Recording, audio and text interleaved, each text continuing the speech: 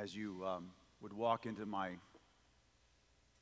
I can just tell you right now, I'll probably cry 2 or 3 times in this message. As you walk into my grandmother's house,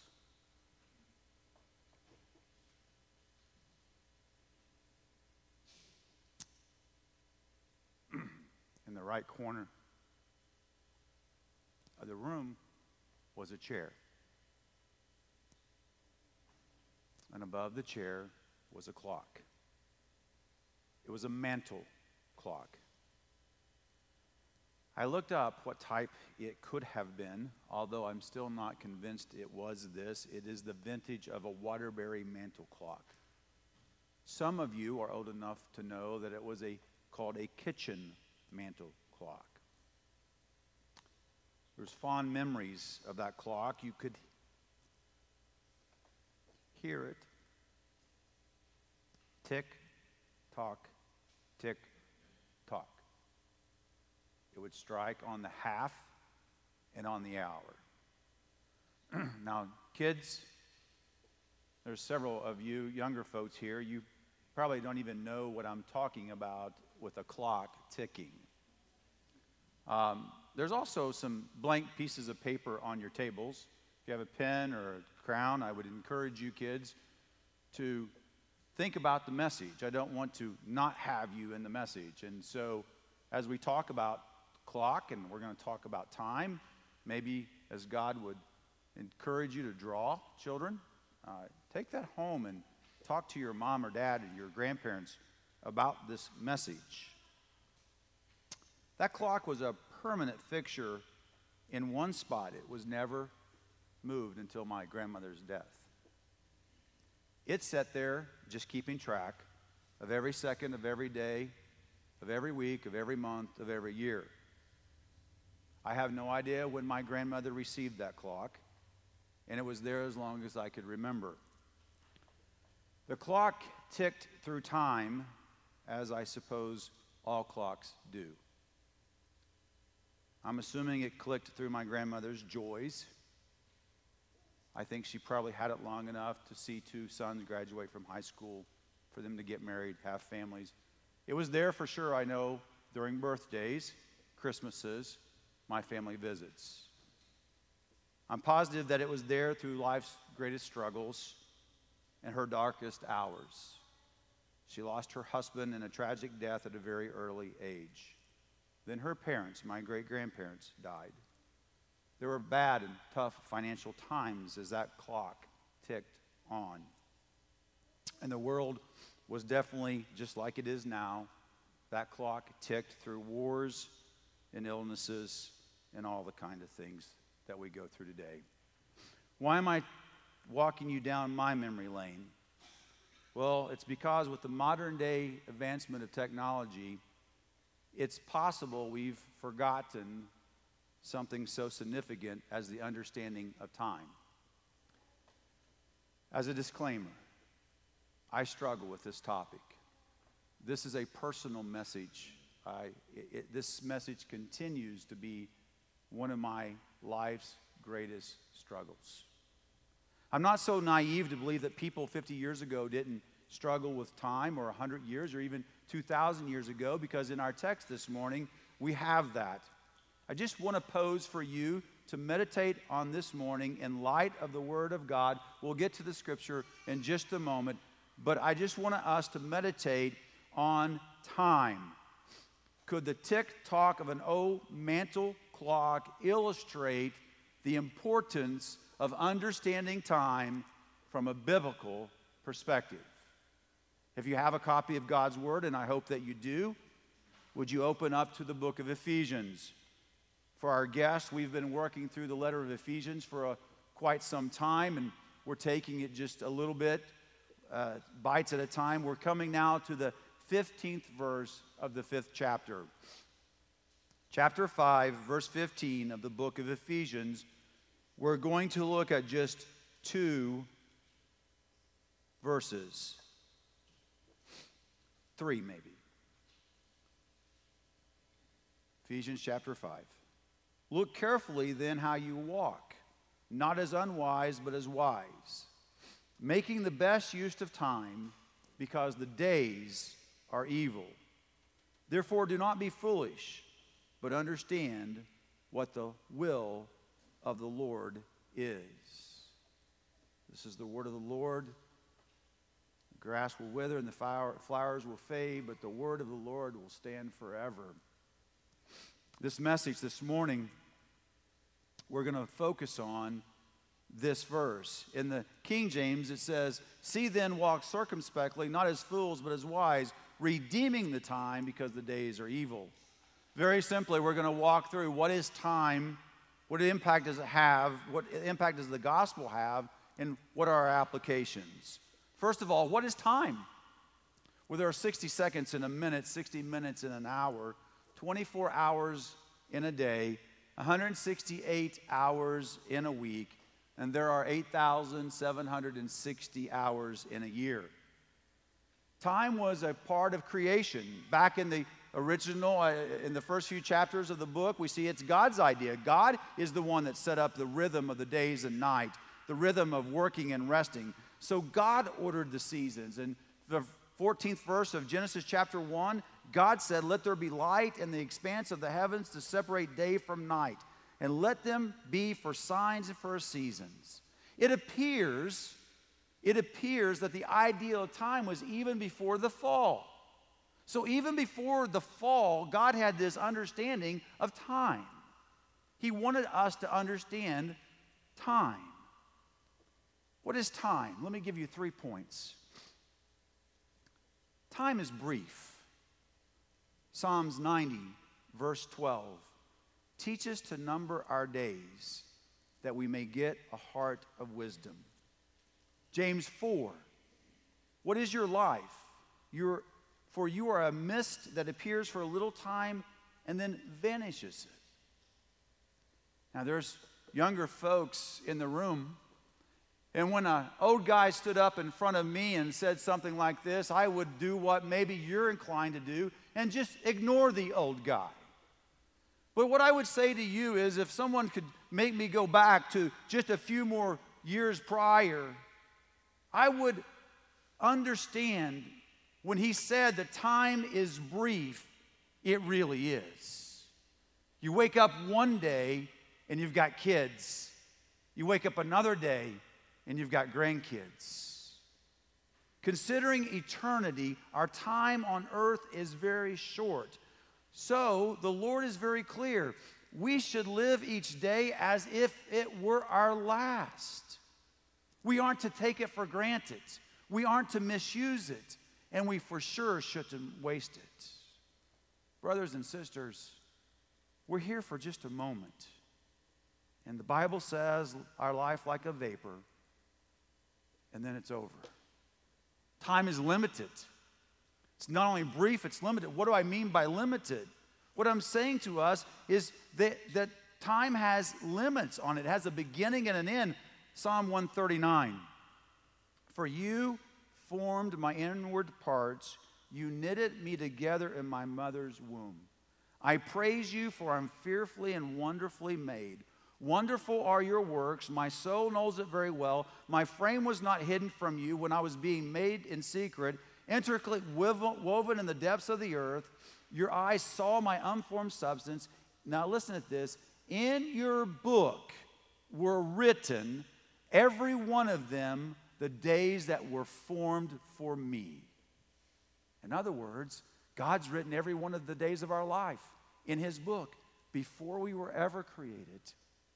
Job 14 says, "Since His days are determined and the number of His months is with you, you have appointed His limits that He cannot pass." In other words, in the book of Job, we see our days. God is the one who orders our days.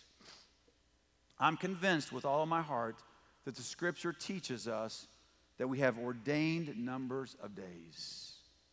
I don't think we can add 1 inch to our stature, and I don't think we can add 1 minute to our lives. What God has ordained, God has ordained. So therefore, us living as if we're entitled to the next day is an arrogant way to live. This entitlement mentality is all about us placing ourselves in God's position. So here's the point. The Bible says in Hebrews 9:27, just as it is appointed for man once to die, and then after comes the judgment. Now, you may not feel that I'm being very encouraging. I hope to be in a moment. But I need to tell us the truth. God's word, as we talk about time, as Paul says, to live carefully how we walk or live, make the best use of time, I think he's writing that in light of knowing that there's going to come a day that our life will be no more. We're all going to die. I have a friend that's a funeral director, and he and I talked, and this is one of my things, but people just don't go to funerals anymore. I'm not here to promote one way or another, but I'm glad my mom and my dad would take us to a funeral. You may have a different opinion, and that's okay. I just want to express something that we never were kept as kids. Donna, we were never, my parents did things like this, that's heritage. We were never kept as kids from going to a funeral. Well, that let us know, at least I feel like it let us know, there's a beginning and an end to life. And life is very precious, which is the next point. Life is precious. If you look to the Word of God this very morning, you see it's short and it's precious because the limited commodity. But yet Americans waste time so much. I won't go through all this. I got a bunch of details, but one Bureau of Labor Statistics said average Americans in just an average year spent this is a daily average. I know it's not going to make sense, but if you think about averages, we spend about 8 hours and 48 minutes sleeping. We spend over an hour eating. Another interesting thing is we only spend about 3 hours a day working on average. I think it's probably less than that because no one wants to work, but that's a whole other sermon. We watch TV as almost as much as we work, 2 hours and 46 minutes. And we do some kind of leisure over an hour and a half each day. What about in the course of average lifespan? Well, you spend 26 years sleeping. Some of you with teenagers may feel like they're going to spend almost all of their life sleeping. We watch TV for over 8 years. Social media, back in this study, says we spend we'll spend 3 years on social media, and so on. In other words, we don't do very good with our time. That illustrates the point that time's precious, but we waste it. Jonathan Edwards gave one of the most powerful messages on time. It's called The Preciousness of Time. And he says this, and I would encourage you to Google Jonathan Edwards, The Preciousness of Time, and read it. It's one of the most powerful sermons on time. He said, time is precious because God has given us this life as a preparation for eternity. Do you get it? This is where I kind of get emotional. Our life is used not for here and all the enjoyments, although God is gracious and wonderful and He's a good God and He gives us all kinds of things to enjoy, but it's not all about us. He's preparing us with this life that He gives us for eternity. It's what we've been singing about. And how good is God the Holy Spirit to kind of just prepare your all's hearts to go right with this message. And we had very little. She asked me what I was preaching, and that was about it. So what impact does the gospel, what impact does the gospel have on our time? Let me just review once again for us the book of Ephesians.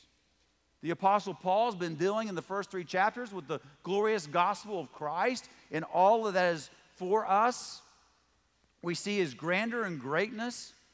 And then all of a sudden, right smack dab in the first 3 chapters comes Ephesians 2, 8, and 9, and through verse 10.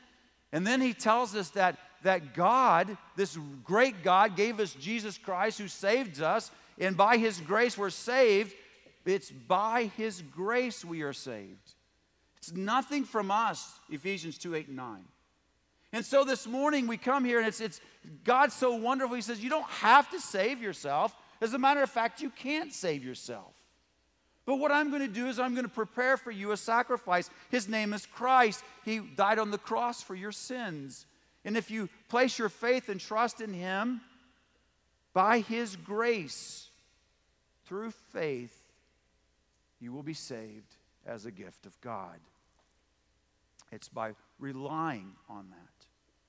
And then we turn the corner from chapter 3 to chapter 4, and a verse that just won't get out of my mind is that first verse in chapter 4. Just look at it there with me. It's a verse that I just, almost every day, I hear this. I, therefore, prisoner for the Lord, urge you to walk in a manner worthy of your calling to which you have been called. In other words, Paul's telling us in chapter 4, as he switches gears with the Ephesians, to start walking in a manner that looks like you're saved. Start living a life that reflects this salvation that's from Christ. And then we come to chapter 5. And he's been going through what this life looks like all through chapter 5. It concerns our talk and our speech and all kinds of ways that we live. We shouldn't be angry like the outside world. We should live differently. And now he comes to time. And in verse 15 he says, look carefully how you walk. In other words, look carefully how you're living life. Look carefully at that. Don't be unwise. Be wise. I want to make a few points. First of all, when we're saved, the gospel will give us a new perspective on time. Paul is very clear. We're no longer to be foolish with our time. We're to be wise. What is he saying? He's saying, don't live like a foolish person. You know, there's such a thing as a fool. Fundamentally, the word biblically used, a fool, is describing someone who's lost. A fool is a person who says there's no God. A fool, according to the Bible, someone who does not believe there is a God and who lives in a manner with no respect to the things of God.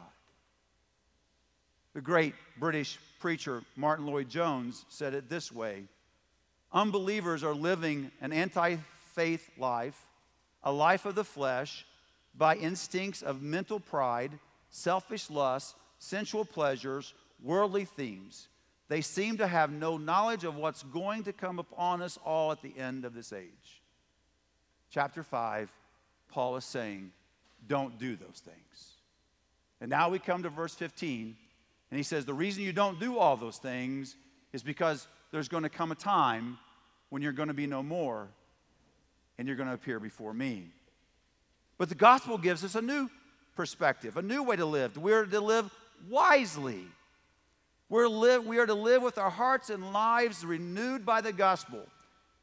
If you are saved this morning, your life is no longer what it once was. Amen?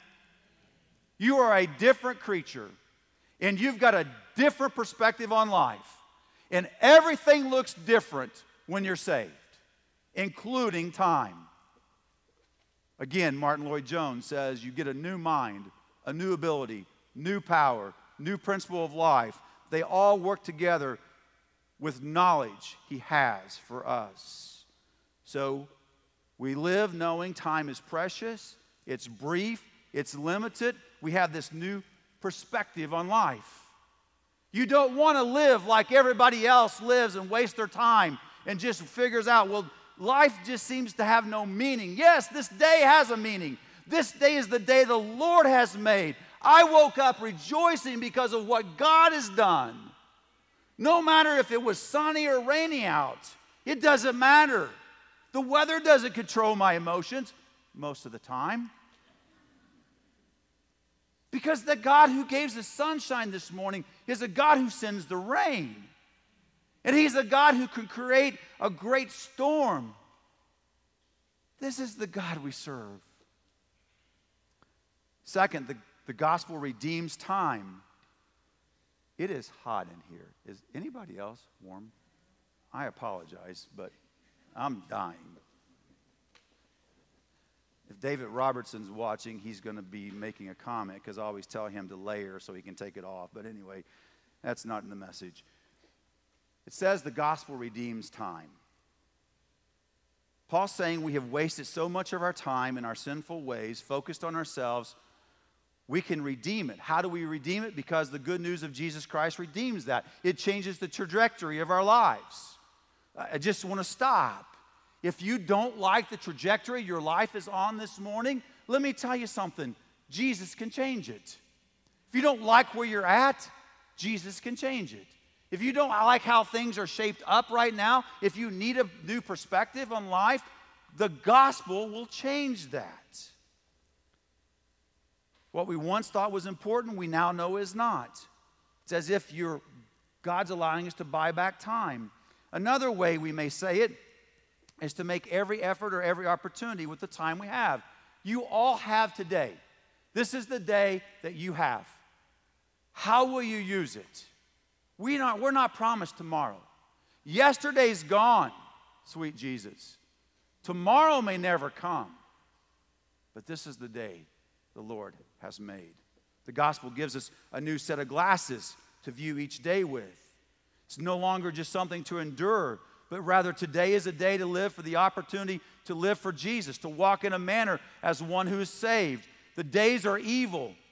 I won't have to comment on that. The days are evil. But the point is, greater is He that's in us than in he that is in the world. The gospel redeemed time makes an impact on how we are to live. That describes the rest of the book of Ephesians. If you have your Bibles and you're still in chapter 5, it's just real simple. Just after he says that, it's no accident. Then he's going to say, then be filled with the Spirit. We're going to talk about that next week. So in other words, when God gives you this new set of glasses, well, what am I supposed to do on this time? Well, the first thing I'm going to do is I'm going to ask God, fill me with your Spirit so I can make every effort to live for you.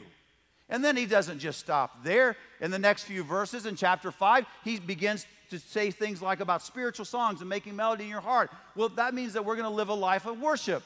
What am I going to do with my time? I'm going to worship you. And then you flip the page right over to chapter 6, and we're eventually going to get there. He talks about wives and husbands. Wives and husbands. Man, this is where it gets real. How much time do you spend just bickering and arguing with your spouse?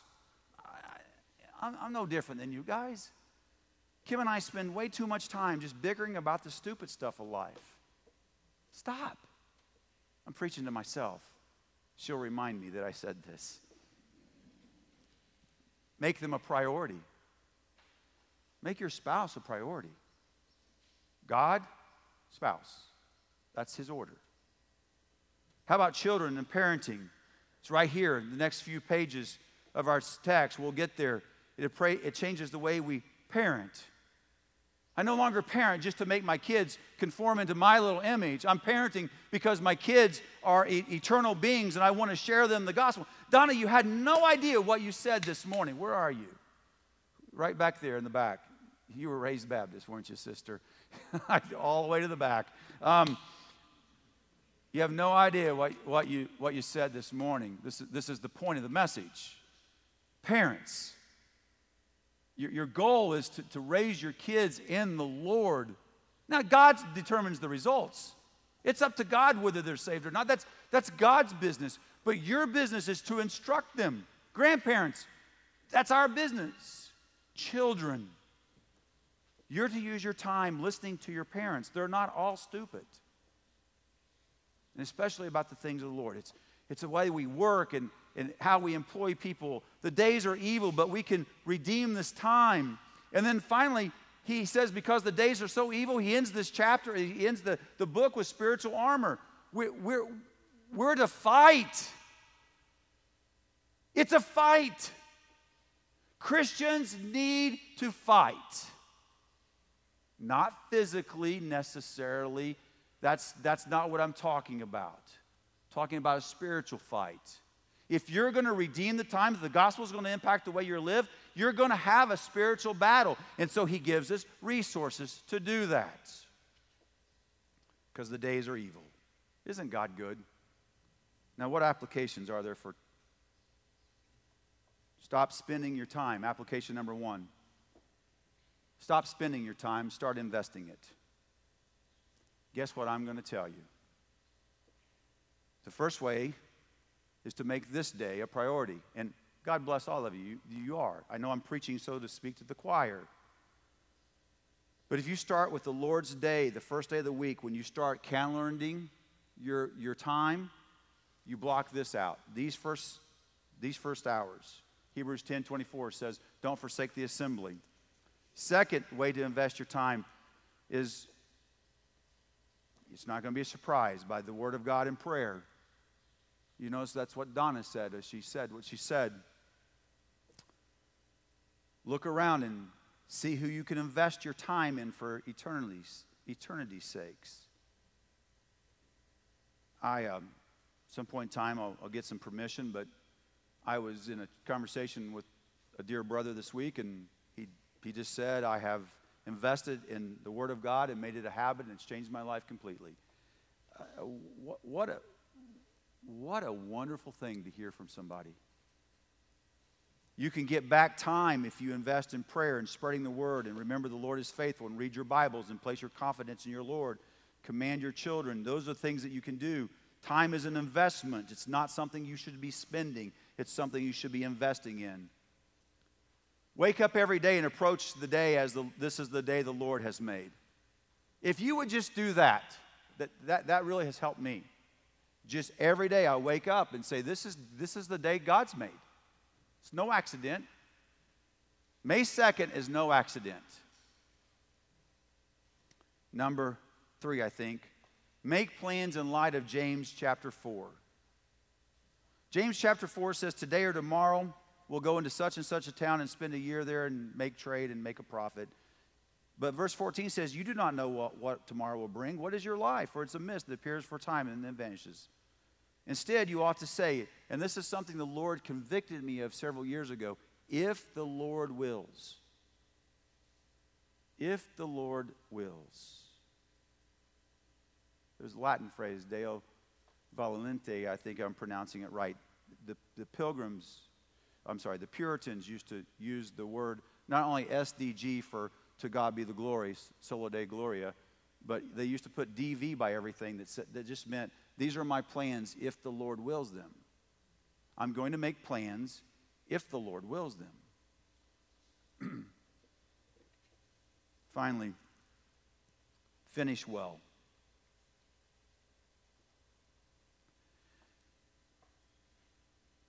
Several years ago, Jake was talking about it, and it's very true about my own life. My own life is spiritually looked like the stock market. It's going up and down. I think that most of my life has a forward up cycle, but it's definitely not a hockey stick. It's not to the right and straight up. And I was probably in one of those, not probably, be very clear, I was in one of those down cycles. And God brought me through that. And Kim and I were growing, once again, probably together better than we had been because of the down cycle. And her and I just started talking about finishing well.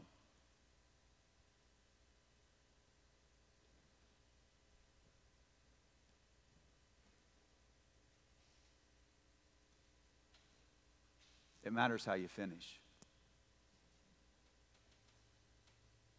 There's been some saints in this church. We've lost a lot of saints in this church in the last several years, a few years. They finished well. There's saints in my mind from the last 25 years that I look to and I want to finish like them. 2 Timothy 4:6-8, you know it. It's where Paul says, I fought a good fight, I finished the race, I've kept the faith. Henceforth, there's laid up for me a crown of righteousness. One of the greatest concerns for my life and for the life of others is not finishing well. This is 1 For full disclosure, this is the second time I've preached this message, and it's a little different this time. My mother's been present both times, and I'm going to use her and make her an example. I want to encourage her, but when I talk to her, she tells me, Tim, I'm getting old. Hey, Mom, we're all getting old.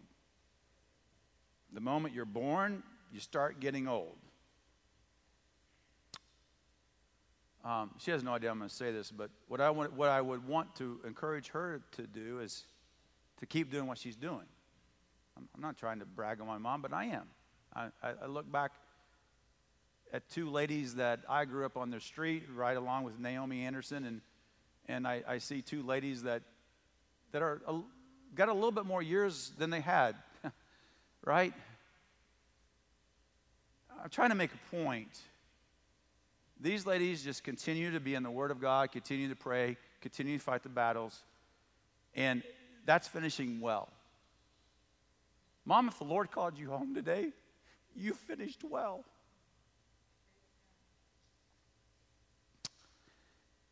In other words, what I'm saying is just keep living your faith. And like a marathoner, when you're running, one of the greatest things I've ever done was I ran the mini. I didn't think thought I was too old, too slow, and too fat to do that. But as you walk, as you come into the finish, there's people screaming, people you don't know, telling you to dig deep and go deeper and don't give up, and you're almost there. And anybody else ran the mini in here? You've ran the mini, and is it not a terrific experience, right? And you feel like you're dying, and so, but when you get to the finish line, you throw up your hands, and whether you are or not, you feel like you're in full stride. And that's always been an image to me of how I want my life to end, is to finish well. And so that's the application. I think that's what Paul's saying.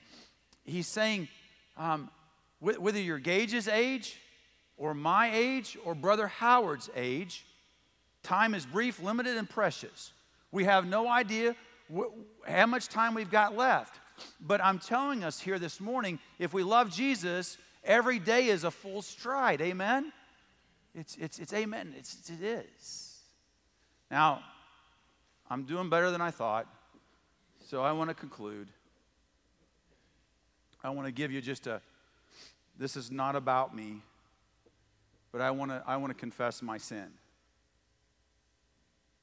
I'll do it quickly, but the reason this is so important to me is because I've blown it.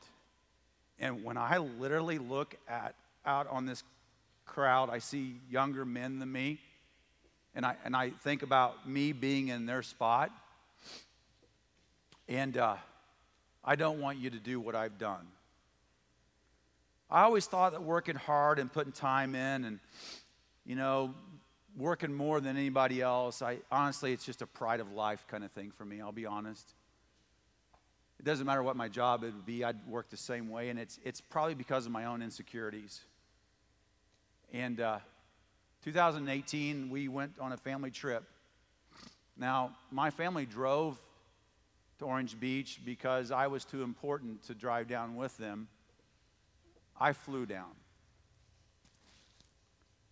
And that's because I was so important.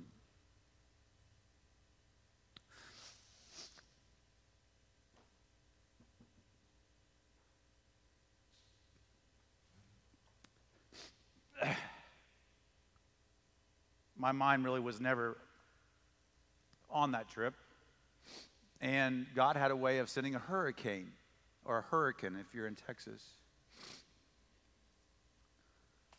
Every day calls from work would come in, and literally I thought I'd go back to no job, no company. And the hurricane was there, and it was coming, and it was pressing down, and sustained winds of 160 mile an hour. And so I had this bright idea, because the most important thing was back in Edinburgh, Indiana. I decided I'd wake up and I was going to go rent a car and drive back to Indiana, which I did.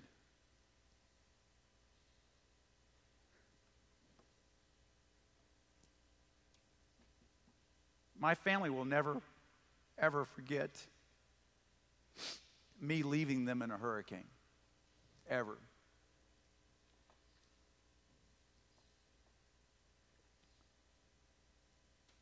My granddaughters will never, ever forget their loser of a grandfather getting in a car,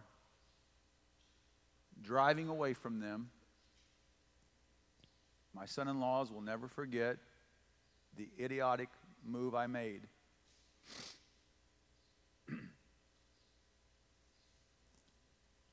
I share that with you because I've always struggled with how to use my time. I've always struggled with it. I don't know where the balance is to work hard and then not to work. I don't know where the balance is to just relax. So this message is super duper important to me. We live in a world that nobody wants to work, so I don't want to discourage working. But we live in a world that seems like all the priorities are out of step with reality. And the days are getting evil. So if you, like me, have got your priorities, now I think maybe I get a C plus better, honey. A little better. I'm in an intensive outpatient program, and I'm doing better. I'm not joking, guys. I look at some of you guys, and I think it could change your families and change our church if you just would listen. I look at some of you younger folks, some of you I don't really even know, and I would just say, if I were your age again, I would say, every day the Lord's going to give me, I'm going to use for His glory, and I'm going to enjoy the wild adventure that's ahead of me. So we're going to leave this way. There used to be a time in a church we talked about surrendered life. I think we need to surrender our calendars. There's some of us that need to go home and have a family meeting to ask for forgiveness and to repent. There's some of us that need to stop living like coming to church is a burden and serving the Lord is agony, and you just have to endure this. That's not saved people. They don't act like that. Some of you need to look your wife straight in the eye, and I'm one of those that needs to do it on a daily basis and just say, I need to do better. Let's make use of our time. Some of us need to rethink the way we calendar. And there may be even one person in this room this morning that all you have is time here when you walked in, but the Holy Spirit has asked you to put your faith in Jesus Christ, and this morning your life's going to change because you need to trust Him as your Lord and Savior. You've flirted with it long enough. They're going to come and sing again, and I'm going to pray, and then we'll have our benediction. This message on time is because eternity is so important. I want to close with 3 little phrases from Dr. John Piper about time. Life is short, eternity is long. Live like it. Let me say it one more time. Life is short, eternity is long. Live like it. Let's pray. Father, I thank you for the opportunity to preach. Thank you for the opportunity to talk about time. Thank you for the opportunity that you may have for someone this morning to come to know you as their Lord and Savior. But all of us, Lord, need to take a real solid look at our time. Pray this in Jesus' name. Amen. Before they, Jake, that picture. Before they come up, just a little Dillingham trivia. I don't know if you all can see that. That's a picture of me and my dad. I preached this message, a version of this message, at their church. I had no idea where that clock was. After my grandmother's death, I had no idea. And my mom just says, hey, bub, I need you and Kim to swing by the house after church. I had no idea what she was even going to tell me. That's just never good news. It never has really been my whole life. But anyway, we walked in, we kind of messed around, and Mom disappeared. And